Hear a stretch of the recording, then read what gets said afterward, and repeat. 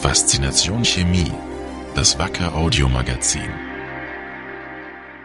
Wir begrüßen Sie herzlich zur 47. Folge unseres Podcasts. Regelmäßig entführen wir Sie in die spannende Welt der Chemie. In dieser Folge begeben wir uns ans Mittelmeer.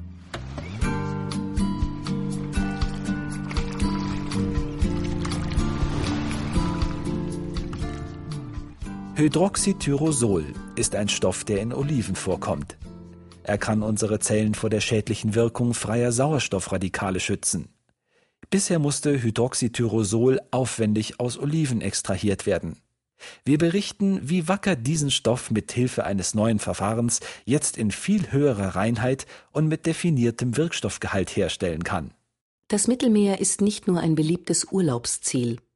Auch beim Thema Lebensqualität, Ernährung und Gesundheit sehen viele Menschen mit Wohlwollen auf Länder wie Italien oder Griechenland.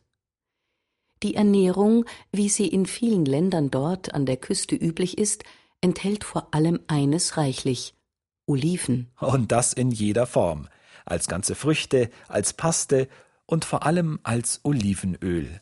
Mit Olivenöl wird dort angemacht, gebraten, eingelegt und gewürzt. Olivenöl ist ein entscheidender Bestandteil der sogenannten Mittelmeerdiät. Diese enthält außerdem viel frisches Obst und Gemüse, Kräuter, Fisch und nur wenig Fleisch. Zahlreiche Studien haben gezeigt, dass so eine Ernährung besonders gesund hält. Ein wichtiger Grund dafür sind die sogenannten sekundären Pflanzenstoffe. Sekundäre Pflanzenstoffe stecken in Oliven, Paprika und in anderem Obst und Gemüse.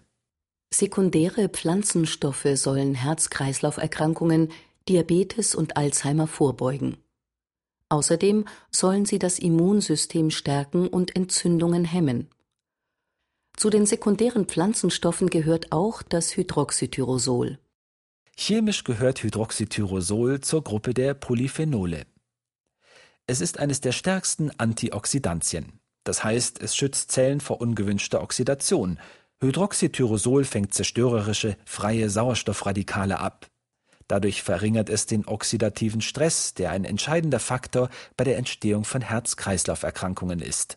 Und das macht Hydroxytyrosol etwa 10-mal stärker als den antioxidativen Wirkstoff von grünem Tee und mehr als doppelt so stark wie das hochwirksame Coenzym Q10.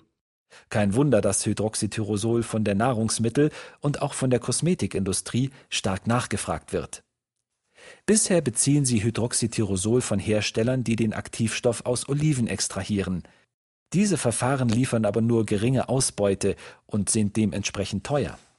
Außerdem enthält solch ein Olivenextrakt nicht den reinen Wirkstoff, sondern eine Mischung verschiedener Polyphenole. Ein weiteres Problem: Der Nachschub ist abhängig von der aktuellen Olivenernte. Ein verregneter Sommer am Mittelmeer wie 2014 in Italien und schon steigen die Preise für natürlich gewonnenes Hydroxytyrosol. Daher kamen die Wacker-Experten auf die Idee, Hydroxytyrosol über eine synthetische Route herzustellen. Nur 1,5 Jahre hat es gedauert, bis die Forscher ein mehrstufiges Syntheseverfahren entwickelt hatten. Von der Auswahl des Syntheseweges über die Optimierung des Produktionsprozesses bis hin zur Patentanmeldung. Grundlage der Herstellung sind kommerziell verfügbare Rohstoffe. So kann Wacker nun naturidentisches Hydroxytyrosol herstellen, HT-Essence. Anders als natürlich gewonnenes Hydroxytyrosol ist HT-Essence hochrein, hat eine konstante Qualität und eine eindeutige Spezifikation. Und der Wirkstoff ist jetzt im Tonnenmaßstab verfügbar, unabhängig von den Erntezeiten und Mengen. Bedarf an Hydroxytyrosol haben die Hersteller von Nahrungsergänzungsmitteln oder Sportlernahrung wie Powerriegeln oder funktionalen Getränken. Auch in Kosmetika, etwa in Hautcremes, kann der Stoff seine positive Wirkung entfalten.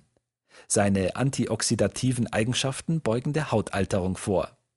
Zudem wirkt der Stoff auf die Melaninproduktion der Hautzellen. Dabei kann er die dunkle Pigmentierung der Haut unterdrücken. Die Haut wirkt dadurch heller und ebenmäßiger.